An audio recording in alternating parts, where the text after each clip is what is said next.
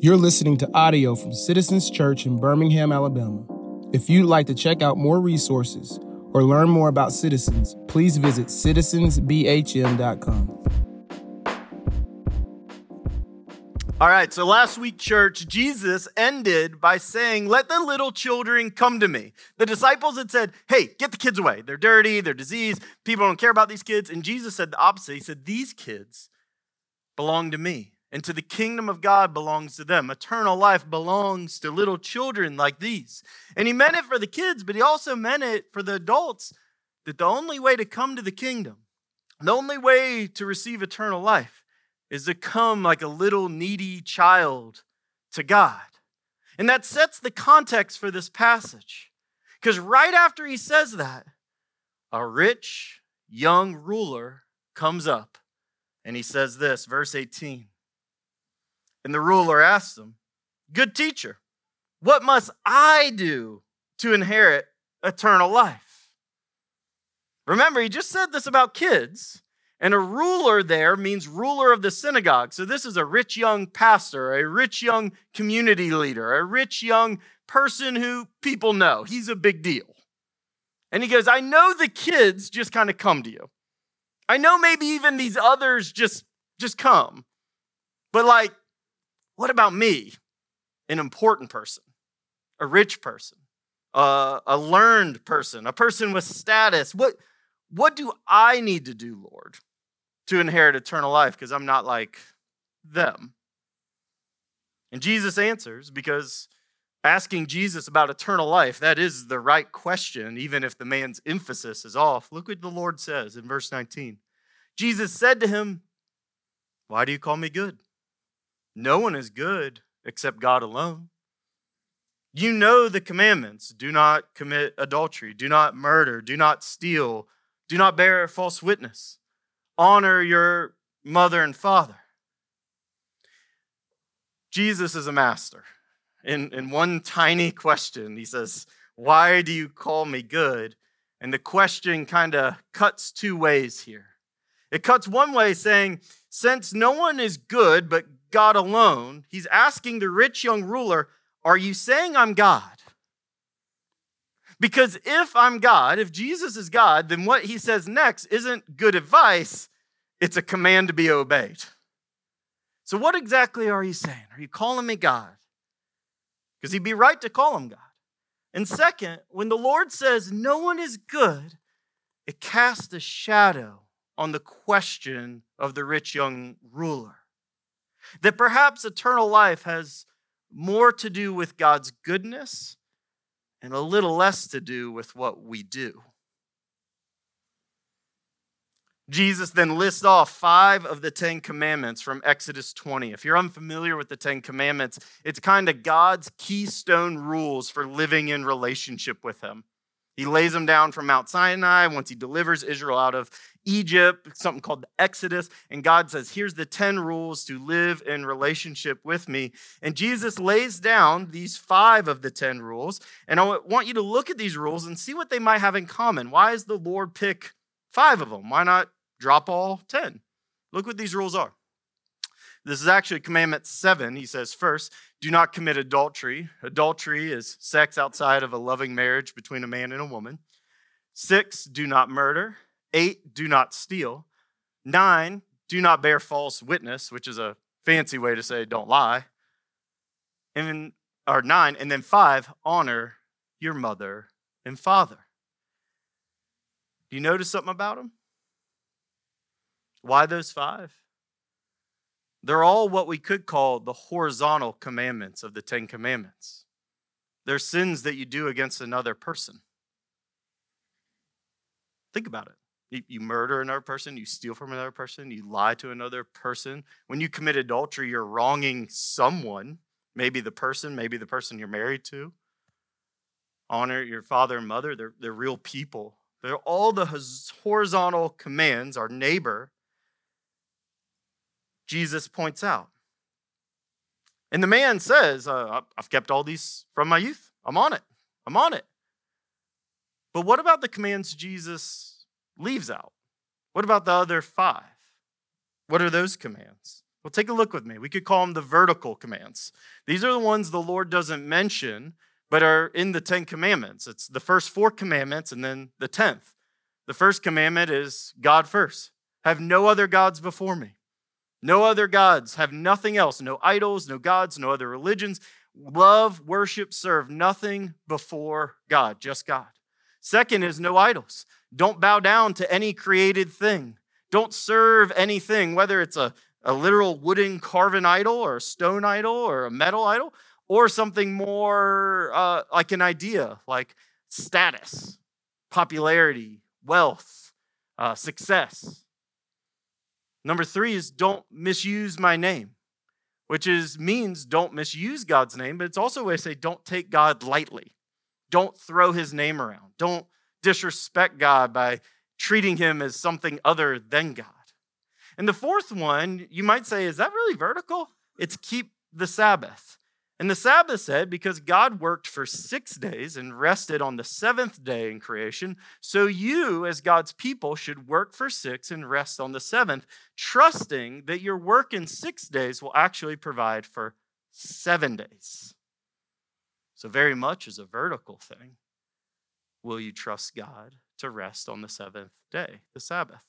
And the last command that's not mentioned is do not covet your neighbor's stuff. Not their spouse, not their house, not anything they own. And once again, it almost sounds like a horizontal command, but it really isn't. It actually has nothing to do with your neighbor. It has everything to do with your contentment with God. Because your neighbor might not even know you're covetous of them. They're probably unaware unless you start lying, stealing, and murdering, or committing adultery. They'll become aware. But coveting is actually between you and God. It's contentment with what he's provided and refusal to compare with what has been given to another. So Jesus leaves these out. And he leaves these out because the ruler is very confident in his reputation in the community. He has treated, it seems, relatively well, or he probably wouldn't be in charge. But Jesus is more than a good teacher. A favorite allusion in Luke is he's a doctor. He's a physician. He's here to heal the sick. And when the doctor tells you what's wrong, I know we got some doctors in the house. When the doctor tells you what's wrong, it's called a diagnosis. That's when he or she points out, here's the disease. Here's the actual problem. Here's what's going on. And Jesus is the best of friends to look at this ruler and point out what will actually keep this man from inheriting eternal life. He's going to tell him what's between you and knowing God. What's between you and going to heaven. He points out that the ruler loves money more than God, thus breaking all the vertical commandments. Yeah, he kept 5 of them pretty well, but he broke all the ones between him and God through loving something other than God first. Look at verse 22. When Jesus heard this, he said to the ruler, one thing you still lack. Sell all that you have and distribute to the poor. Just give away all your stuff. Give away all your cell phones. Give away all your things. You will have treasure in heaven. Come and follow me. But when he heard these things, he became very sad, for the ruler was extremely rich. To love money more than God is to have a God before God. To love money more than God is literally to have an idol. You can worship and obsess over money. You can adore money. To love money more than God is to take the eternal God very lightly and take the fleetingness of money very seriously. To love money more than God is to trust your work and what your work makes money more than to trust God to rest, to put down your work, or trust God with your money to give it away or use it for God's kingdom. To love money more than God is to covet even more money because it's not enough and it never will be. And you know you have a problem because you can't let it go. Jesus can read hearts and minds. He proves it throughout the gospel. So Jesus' diagnosis is correct, and we see it's correct because the man can't do it. He simply can't do it. He point blank meets Jesus. Jesus says, do this to live, and the man can't do it. He chooses his stuff over the words of his Savior, and he doesn't even have to wait. It says he's extremely sad immediately. He sticks with the stuff and is already feeling the condemnation of his life, but he can't let it go. That Jesus has put his finger on the thing. And it's same in our life. Sometimes when the idol, the thing we really serve other than God, gets brought up or gets exposed in some way, it can be really, really hard. It can feel like death almost, because it's challenging your deepest core beliefs, things that are rivals to God in your heart. And it's an amazing moment because you could turn and live. Jesus is giving an invitation. He says, follow me. He's not saying you're disqualified. He's saying entrance into the kingdom. Enroll, my friend. The school of eternal living starts now for you. But he holds on to his stuff. It's the same question we have when our idols are exposed. Money is a terrific tool. It is. It gives you options. If you don't have any money, you don't have any options. But if you have some money, you have options. Options to do different things. And money is not the root of all evil. That's commonly said here in American culture. It's incorrect. Scripture tells us that when we love money over God, that's the root of all kinds of evil. Look at 1 Timothy 6 to help get this clear for us. Our goal as Christians is not to be money haters. That's not a healthy view of money, or just to hate the rich or something like that, or despise the poor. Money is neutral.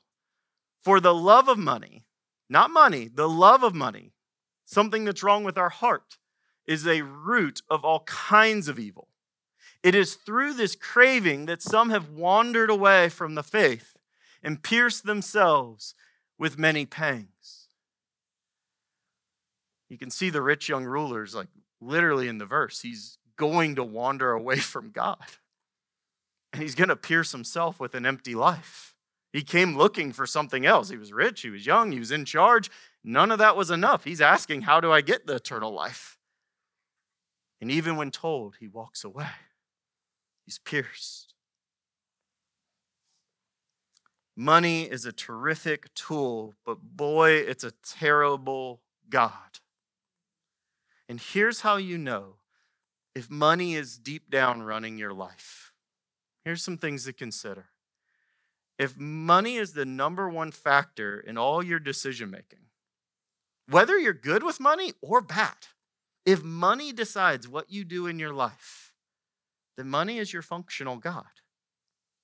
Is it a part of decision making? Sure, just like the calendar, just like your values. But ultimately, if everything you do or don't do just boils down to like, oh, I have money for it or I don't, money's kind of running your life. If money is the number one cause of your happiness or sadness, money's your God. If your app on your phone for your stocks or your retirement goes down and it causes an instant level of anxiety and panic and sadness, or if you get an alert that the stocks are going up and you're overjoyed, that's not a good sign, because the stock market does this and it becomes your God. If you choose jobs, and sometimes we have no other option, we just need the job. But at some point, you probably will get a choice between jobs, the sort of jobs you want to work, the sort of hours you want to work, the sort of things. If money is the only thing that guides your career, which, it's 40 hours of your waking life. You sleep for more than 40 hours. So if God doesn't care about your work, God doesn't care about you. So if money's the only thing that happens at work, and your only calculus of making that decision, well, money's your functional God. It's ruling a huge part of your life. You don't have to love work. But money shouldn't be the only factor for what we do as a living. If you find yourself trying to use others or even use God for money, then very clearly you love money more than God or other people. But the real test is this. It's the same test that's in the text. It's a test that's kind of given to the man, but we'd be remiss not to think of ourselves. that if you were the rich young ruler, if you were standing in his shoes, would you let all your money go and follow Jesus? If Jesus were to come in the flesh and stand here and tell us, follow me, and implicit in that, you're going to physically be with Jesus and he's going to provide for you in some way. Danger lies ahead. Unknown financial future lies ahead. But if Jesus were to physically stand here and give us an invitation to say, follow me, but to follow me, you must sell all your goods, all your cars, all your retirement accounts need to be flipped over to charity and your home, would you be able to start walking after him or walking away?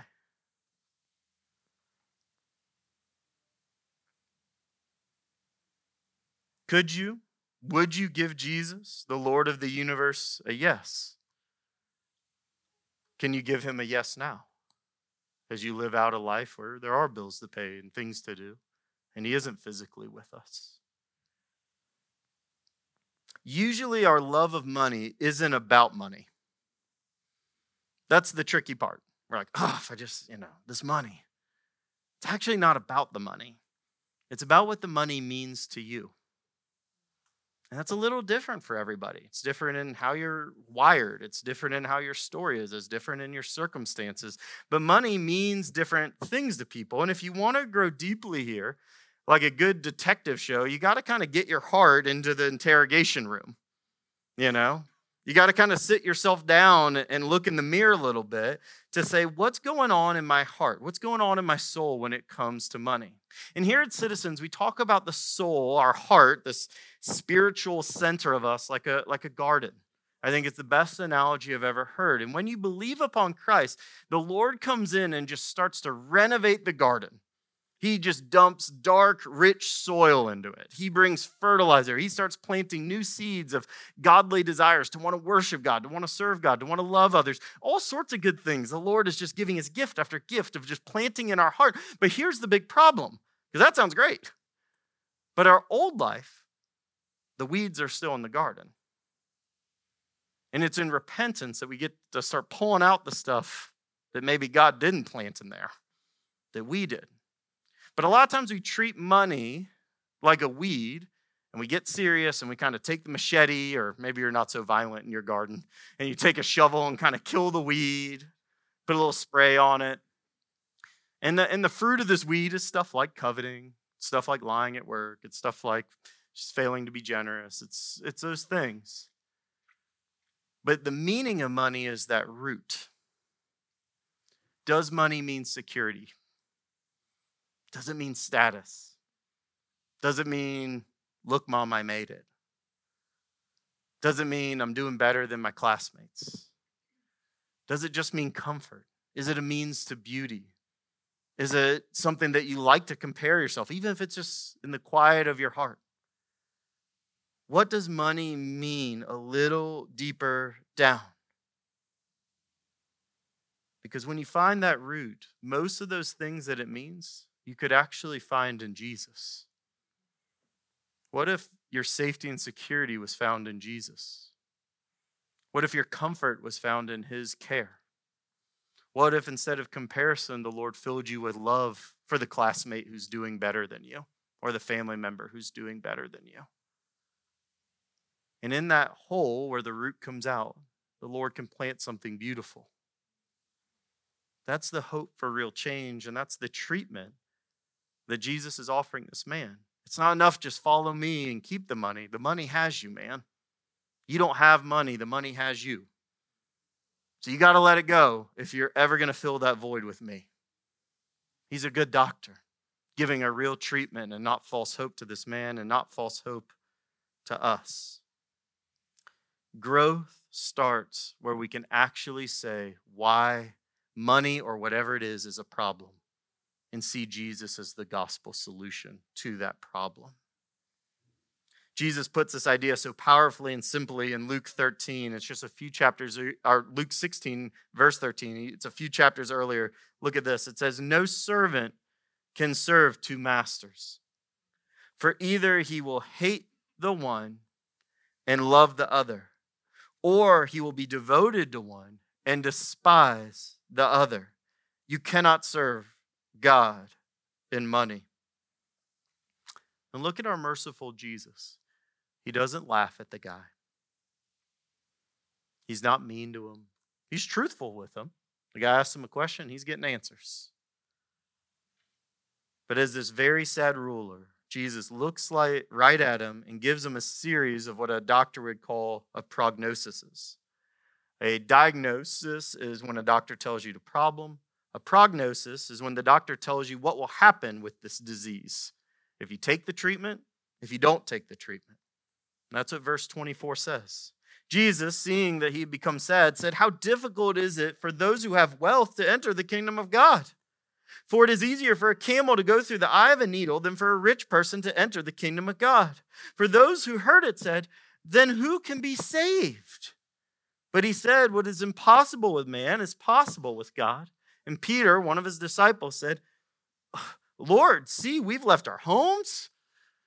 We followed you." Kind of a what about us, Jesus? Impossible for me? Verse 29, Jesus said to them, Truly I say to you, there is no one who has left house or wife or brothers or parents or children for the sake of the kingdom of God, who will not receive many times more in this time and in the age to come eternal life. The ruler is still standing there. He hasn't left. And Jesus gives the prognosis. If you refuse the treatment, it will be like a camel trying to get through the eye of a needle to inherit eternal life. It will be impossible. You won't take Jesus. You will take the money and run. Peter asks, well, what about us, your followers? And Jesus tells him, take the focus off you, just like he said, like the rich man. Take the focus off you, that whatever you lose in this life, you actually will gain in this life and in the life to come. That God is in no one's debt. Whatever you lose in following Jesus, you will come out ahead in this life and in the life to come. If you take the treatment, you will have treasure in heaven, eternal life. And when Jesus becomes your treasure, the things of this world just grow strangely dim, as the hymn tells us. Treasuring Jesus alone is how you inherit eternal life. Treasuring Jesus alone is how you inherit eternal life. In other words, Luke 12 says this, for wherever your treasure is, there will your heart be also. Who has your heart, church? What troubles you when it comes to money? Do you sleep easy with it? If you're wondering, look over the bank account, the line items from the month of what debits and credits. Look at the credit cards. For where your treasure goes, your heart will naturally flow. Jesus predicts his death and resurrection a third time. And he does this on purpose because he wants to detail how is it possible with God for salvation for sinful men, for people who love things other than him. Look at verse 33. It says, after flogging him, that is beating him with whips, and they will kill him, and on the third day he will rise. Jesus is talking about himself, but he's describing a cross where he'll be executed and then eventually rise from the dead. In resurrection, he'll come back to life 3 days later. And that's the power of the gospel, that Jesus dies for our sins. He dies for our love of money, our love of God over anything else. He dies for our vertical sins. He dies for our horizontal sins. But see the connection here, that your horizontal sins all come from the vertical sins. No one sins horizontally without first sinning vertically. That deep down, your greatest debt is never to another human. It is always to God. Think about this. If we love money over God, we will lie, steal, maybe even murder to get money or keep it. Watch any British detective show. If we love ourselves over God, then we'll pursue things like pleasure, sexual immorality over sexual purity. There will always be a reason to not obey if you love yourself more than God. It's vertical and then horizontal. And you see how Jesus' treatment makes sense. Until we love God first, we're going to be trapped by the same idols and sins always. Even if we clean the behavior up for a little bit, deeper down, the roots got to come out or the weeds grow back. Year after year, I can cut the weed 1,000,000 times. It just grows back stronger. The roots go deeper and it pops up stronger that spring. So Jesus told the ruler to give it all away and then to follow him. Salvation is impossible on your own, but possible by Jesus' cross and resurrection. The cross is not just it's not an example. It's not just an example of like, hey, we should live sacrificially. The cross isn't to make us feel guilty. Like, man, Jesus did all that. I better shape up.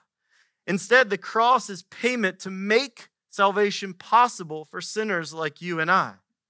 There is no one who can do enough to be saved. When the man asks, what shall I do? The cross is an affront. It challenges us. It says that there isn't something you're going to do because Jesus has done it.